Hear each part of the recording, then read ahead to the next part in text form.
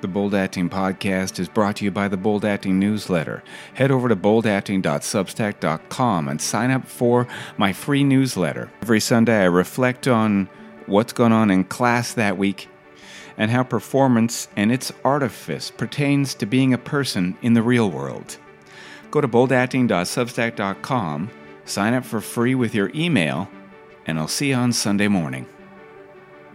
If you're in the Toronto area, you can come and check out my classes for free. Sundays and Mondays, 5 to 8 p.m. at Ground Glass Casting in the Junction. That's 48 Cawthra, right near LA Fitness and the Organic Garage. Go to boldacting.com/classes for more information. Welcome to the Bold Acting Podcast, episode 23 for Wednesday, October 4th.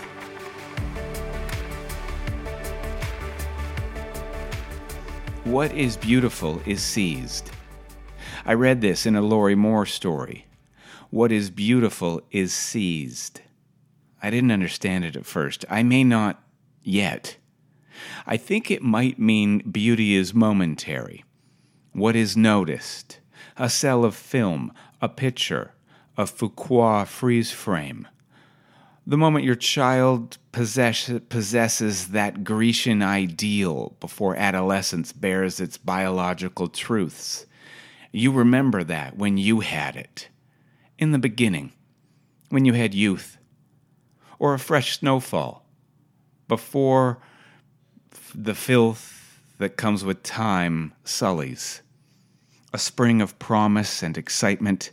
That pink azalea in the front yard at your parents' house that lashes out in surprised radiance for about 5 minutes, it seems, every spring, before it returns to being just a bush.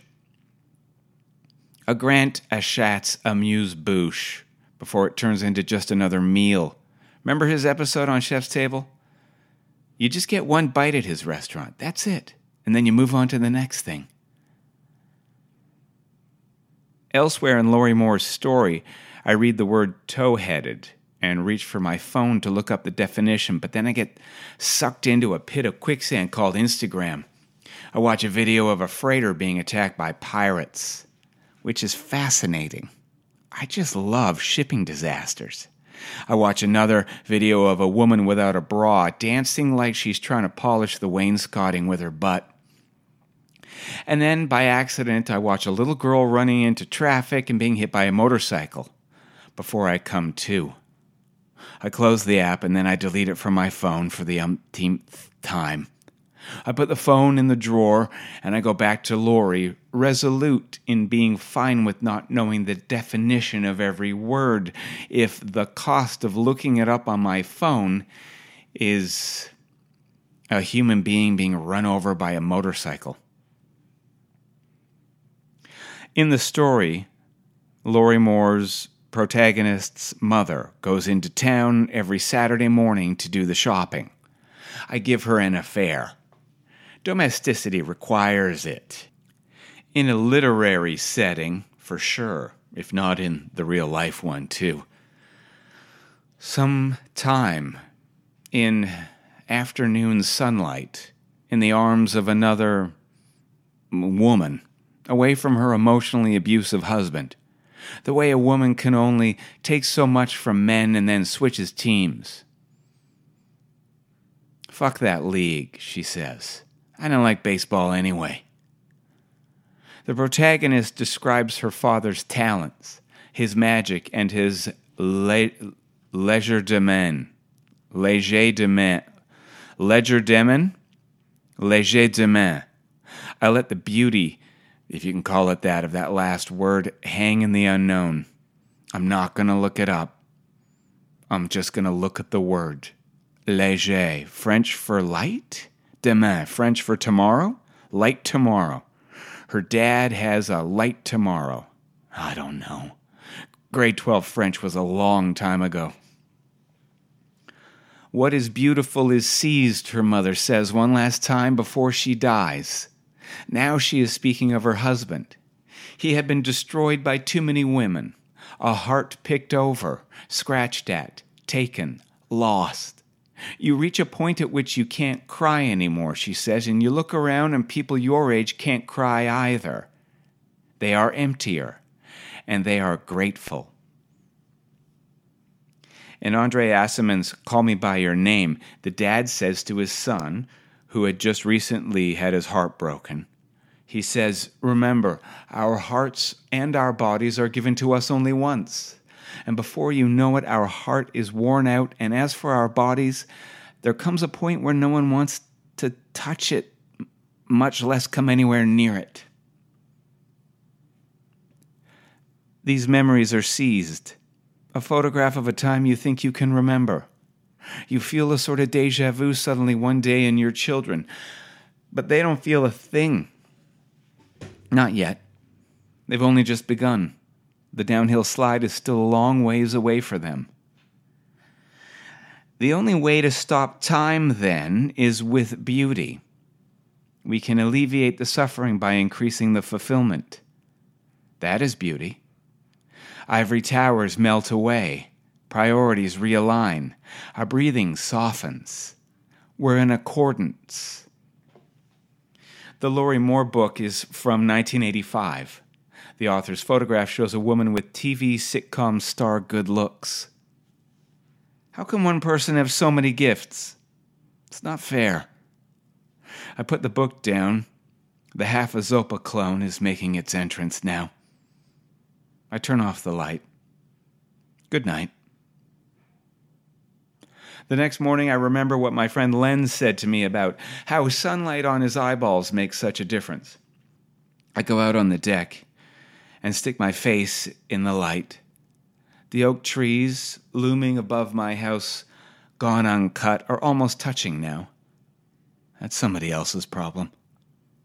The rain of acorns during this massed year continues. The squirrels are numerous and sleepless, often working through the night. The last time there was a massed year, I counted 13 of the rodents in my 250-year-old red oak. I bought live traps and moved them 2 by 2 to the IKEA in Etobicoke, 7.3 kilometers away. But since the neighbors complained about my relocation program, I put the traps away and let the squirrels do their thing. We are in month 2 of the nutty assault. It's best to put a bike helmet on when you go outdoors. The neighbor now covers her precious truck with blankets when she comes home from work. And I think, I could have taken care of this for you. Now look what you've done.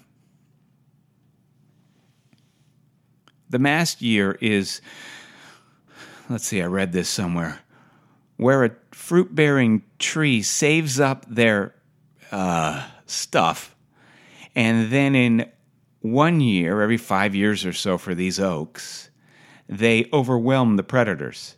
The idea is there to be so much fruit that the squirrels and other rodents don't take them all away and eat them, and that the tree ensures its species propagation. The tree doesn't know that it's surrounded by concrete and gardens and houses, and no one's going to let a giant red oak grow here ever again. While I'm waiting for the water to boil, I Google Lori Moore, and I see a recent photo of the 60-something-year-old author and teacher. More beautiful, but no longer a TV star. She teaches at Vanderbilt University in Nashville, it looks like. She started writing when she was a child. She won her first literary award when she was 17. I don't like it when people make me feel inadequate. Then below her, on the same page, I think I see someone I can make fun of. Phew. I can quench the low self-esteem with some judgment. There is a picture of a woman with a cresting wave for a haircut and a 10-gallon smile. She's a Texan, and her name is Lori Moore Moore. Moore-Moore. Of course she's from Texas. Moore. The human imagination is alive and well. Wasn't there a member of Parliament named Donald MacDonald? There's the artist Ai Weiwei. There's Billy D. Williams. Boom Boom Jeffrion played for the Habs. Chichi Rodriguez played golf. Flavor Flav. And the greatest double-barreled name in the United Nations, Boutros Ghali, of course. Lori Moore's name originally was just Moore, but there was another Lori Moore at work, according to her website, so she did her one better. Lori Moore is the author of Gone to Dallas. And here's the blurb from the novel cover. Sarah's husband was a disappointment in life, but she had to admit he was a handsome corpse. Yeah. Oh, Christ, she's a published author, too. Is everyone published but me? Whatever. Comparison shopping after the fact is never a good idea.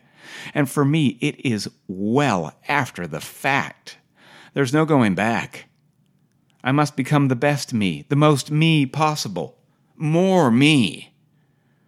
Or I could just be happy with the me that is here now. Not likely. That dad in Call Me By Your Name is other people's parents. And other people's parents can't be underestimated. That dad is a proxy. A man cool enough to not get annoyed by, smart enough to listen to, and vulnerable enough to respect. You kind of see him as a human being and not just a parent. I think it's in the openness to be man enough to say, I don't know, and then shut up. Other people's parents are those figures in a young person's life. They don't come with a lot of baggage. They come with experience and maybe even wisdom. But you can hear them better. They may not be any better than your parents. They may not be smart, but you can hear them. You're ready to hear other people's parents. Unlike you're ready to hear your own. That takes a lot of growth. This is another reason why we need to be around people of disparate ages. Variety or diversity in age means that we can cross-pollinate ideas, we can cross-reference stories, we can fact-check each other. It's another reason why we have friends, to get to their old people. This is especially important for transplants like myself and my children who don't have a lot of family out here. Lori Moore, singular, just mentioned her mother goes to town on Saturdays. And I gave her the affair.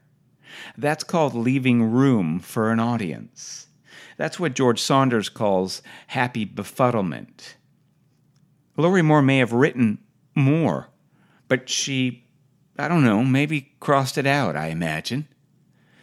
Going through the editing process, it's so much of what you can remove and just trust the audience will fill in the gaps by themselves. That gives a reader or a listener so much satisfaction to sit there and be a part of it. If all the work is done for us, we tend to wander, which is okay, unless, of course, you've got your phone nearby, and then it's not okay. Then you're liable to see something terrible on Instagram. Great performances follow these edicts also. Leave them wanting more, not hoping you'll leave soon. Give them that amuse-bouche, that photograph, that moment of beauty seized, and don't explain it away. You'll kill all the juice in there. Give them a little bit, an Easter egg, a treat, and they'll keep coming back for more. More.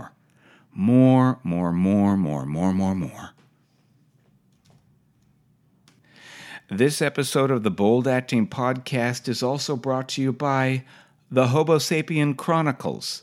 Go to brucehorak.com and sign up for this monthly newsletter from the visually impaired artist Bruce Horak. Having lost over 90% of his eyesight to a childhood cancer, Horak has navigated the world of the fully sighted his entire life. For the past 25 years, Horak has pursued a career in the performing arts and has won numerous awards for his performance, writing, direction, and creation. Read all about it in his monthly newsletter called The Homo Sapien. Jesus Christ, my mouth. I'm not editing this. Read all about it in the monthly newsletter from my friend Bruce, for fuck's sake. It's called the Homo Sapien Chronicles. Okay, get it? Because he travels, because he's an actor, because we're gypsies. Okay, we roam the land, and Bruce does it better than most, and I love him for it. A lot of us are just afraid, but Bruce isn't. And he's got like 7% eyes. It's fucking incredible, and you should sign up for it. Go to brucehorak.com and put your email in the Homo Sapien thing, and then you'll get a newsletter. And you should also upgrade to Patreon with him. Now, where the fuck is that piece of paper? Every month, you'll get exclusive all-access Patreon posts as well as a handmade signed original card in the mail. Each card is unique to the month it was created and includes a letter giving insight into the creation of the work. Go to brucehorak.com and sign up for the Homo Sapien Chronicles, and then sign up for his Patreon. And here's a crazy idea. Support an artist. You know? If the corporatocracy isn't doing it, we may have to go back to patrons of the arts. That was a thing. And here's a great one to do it by. Okay, that was the longest commercial ever. Let's get to some advice. My name is Amiel Gladstone, and I'm the Director of Theatre Arts at Banff Centre. My advice to my younger self would be, don't quit playing the violin. Even though your priority shifted and now you are doing play rehearsals after school, if you keep playing the violin, it will be useful in your future theater work.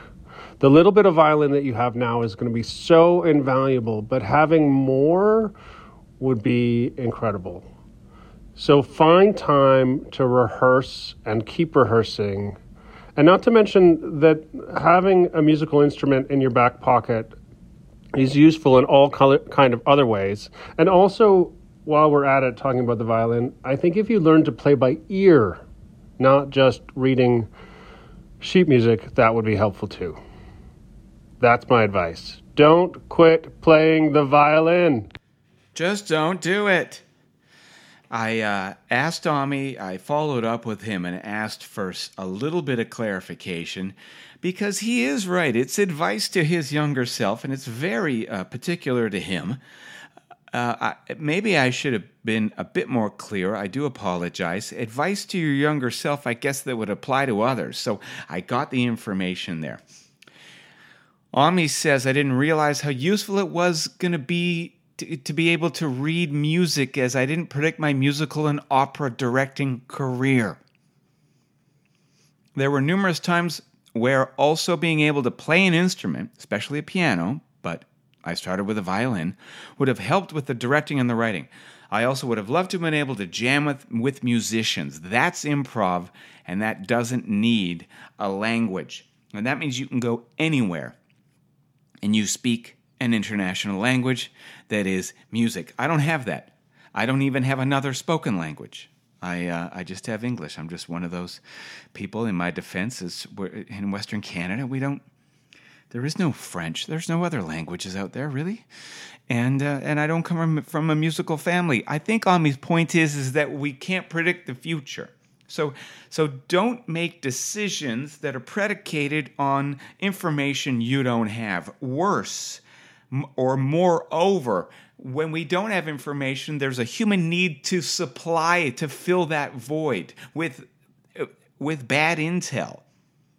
And so we do things like we quit a musical instrument, or we stop speaking French, like me, and because we just think, well, I'm never going to use it. I'm not getting a job in Ottawa. Why would I want French? So I can impress somebody at a French restaurant? No.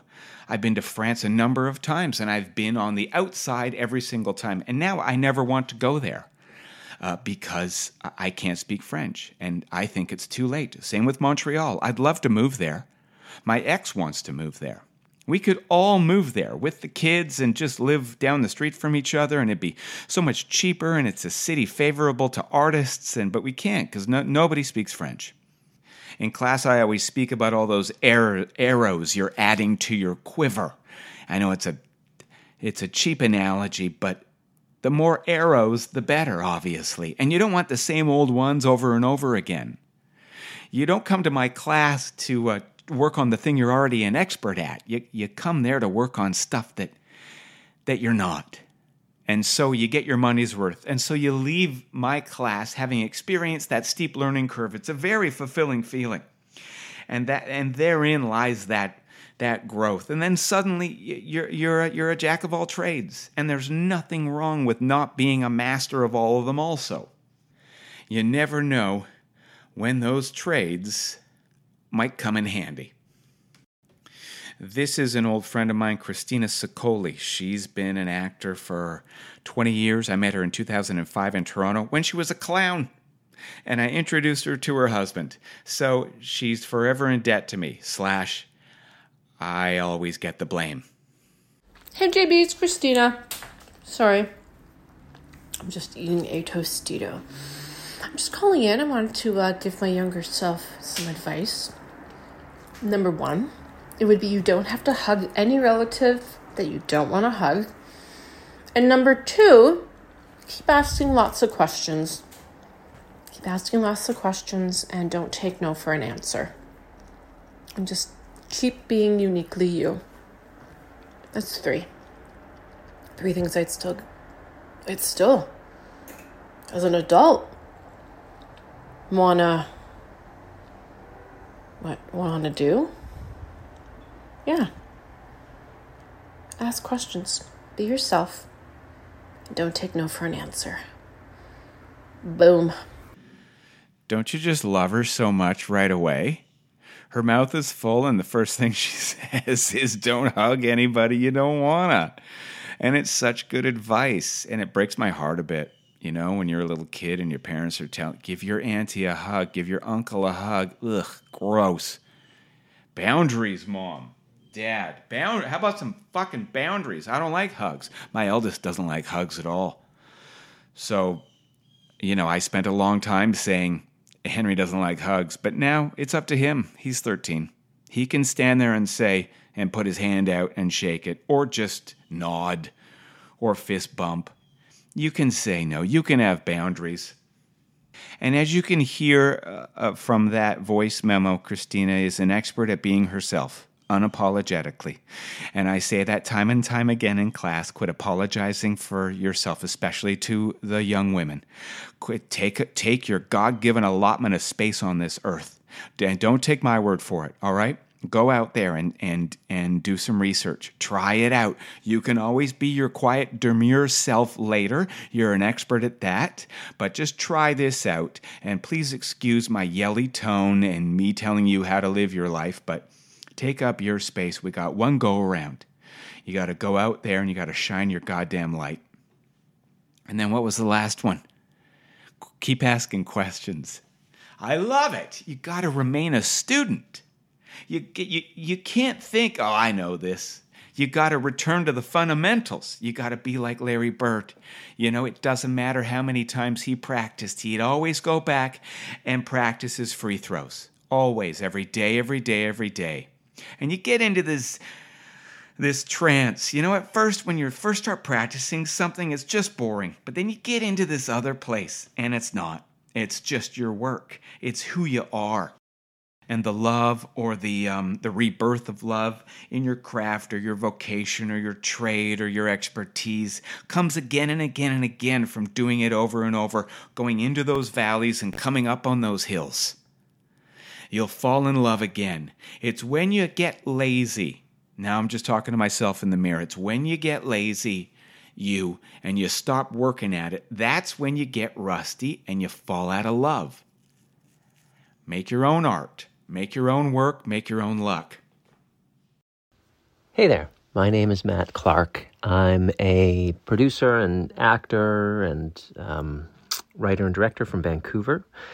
I've been in the business for about 25 years or so. And yeah, the advice I would give to my younger self is to, I think, let go of these ideas that you have around what is an artist or what is success, what work should be, what art should be. Because I think these things are ideas that come to us. We make these things in our heads out of information that we get when we are kids or teenagers. What success should look like, what an actor is or what an artist is. And it's based on bad intel. When you're a kid or a teenager, you just don't know shit about any of that stuff. And yet we internalize these ideas and these stories, and then we hold on to them and carry them into the rest of our lives and into our work. And we want to shape and kind of force our work and our lives around these ideas that are at best flawed and at worst toxic. And it's just so much better to let go of these things and lose yourself to the discovery process, to curiosity. And I find that's where you find really interesting work, where you find really good work, where you find inspiration and all these things that we're really looking for. And yet, I think most of the times I've made bad decisions or made bad things or failed is usually when I'm holding far too tightly to these ideas. And so I think it's important, and I think it's an ongoing journey. It's never a finite thing, but the goal should always be to, I think, hold on to whatever you're doing as loosely as you possibly can, but also with as much gratitude as you can. Hold on tightly, let go lightly. Who said that? Oh, croupier! It was the incredible Clive Owens in Croupier. Why is it croupier and then coupe? Like when you're on a French set, they always say coupe. But then it's somebody who cuts the cards. The card dealer is a croupier. Anyways, I love this advice. I talk about something similar all the time. We compare ourselves to someone else's yardstick, especially when you're young, maybe when we're old too. We watch, and we see that ultimate collaboration happening that only 0.01% of the creative population ever gets to do. We go and see a movie, and we want to do that. But that's someone else's reality. That's not ours. Not yet. And it doesn't matter if it is or it isn't. We cannot predict the future. The yardstick should be something a little more personal. To me, success is making stuff with like-minded people. That's when I've had the most fun, the most fulfillment. I did that in drama school. I did it outside of drama school when I started out in Vancouver, when I started doing improv and plays in basements and fringe shows and stand-up. And it was a long, dark, alcoholic road, but it was filled with all these amazing people. That was success. I had already made it. I just didn't know. If you have advice and you're a seasoned pro, please send a voice memo titled with your name and advice to my younger self to jasonbryden@gmail.com. That email address again is jasonbryden, BRYDEN, @gmail.com, and I'll play it on the podcast. If, however, you're a performer just starting out and you have questions, send me a question via a voice memo to the same email address, jasonbryden@gmail.com, and I'll answer them on the show. Let's get into the newsletter. Suggestions on how to be a person. This is the 25th issue of the Bold Acting newsletter for Sunday, October 1st, 2023. 1. You'll tire of me. A disclaimer. I'm on about peace now, but peace can't come from me. It has to come from you. Help is the sunny side of control, Anne Lamott said. So I'm not here to help. I'm here to threaten. Be bold because you're going to die much sooner than you think. Bold means being bold with the fear that is in front of you. There is no banishing fear. When I write these things, I know I should shut up, 'cause I'm helping too much.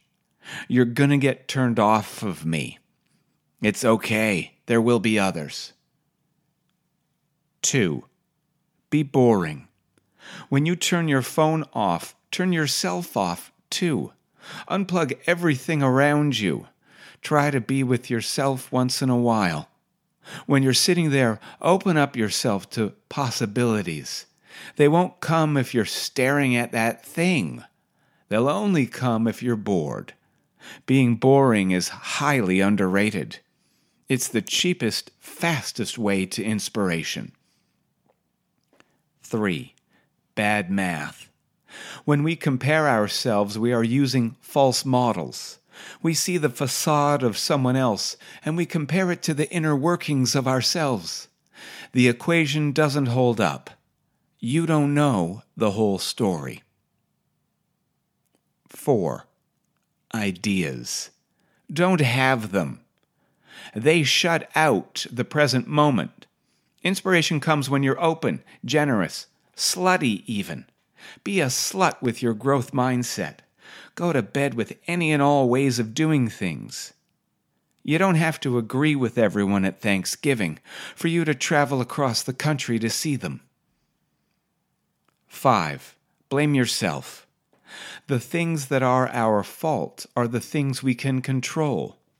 If you played a role in your victimhood, and it always takes two to tango, then you have agency. We have little control over most things in life. When bad things happen, ask yourself, what part of that was my doing? 6. Frank O'Hara. And I am out on a limb, and it is the hand of God. Out on a limb means being in the unknown. You're in a spot just off course from the trail you're familiar with. This is where the art happens. It's uncomfortable, awkward. Your face goes red when you're there. You don't quite know what to do. That's where you want to be. That's where it all happens. It's stressful, but it's the good kind of stress. And then it ends. And then you breathe a sigh of relief and you look around and your people are there too. The clowns, the misfits, and the fools. Those are the people you want to emulate. The ones that are making art for others. 7. The life you live is yours to give. The things that happened to you really did happen. This is your grist for the mill. If it happened, you're allowed to talk about it. If it's useful to you, then use it. What else is it there for? No more secrets. Secrets are bad. They fester. They protect Catholic pedos and corporate greed. Fuck secrets. They're for crooks. Shout out to Dougie Ford. 8. Purpose. The only thing that will fill the void is the art you make. That feeling of fulfillment is all. It's not cash or publication or views or likes. You know this already because you've been there. If you're creating something, you're doing the very thing that you are compelled to do. That's peace right there. For what more could anyone ask of you? Nothing. You're fulfilling your requirements. You've read all the way to the end of the instructions before assembling. 9. Friends. Your friends will save you. Do whatever it takes to find your people and then regularly buy them dinner. Do it over and over. Seriously, don't be stingy. I was stingy once until I realized breaking bread with friends is the antidote to pretty much everything. 10. Stomachs. You're allowed to have a stomach. These days, stomachs have been banished. Big butts are okay, for now.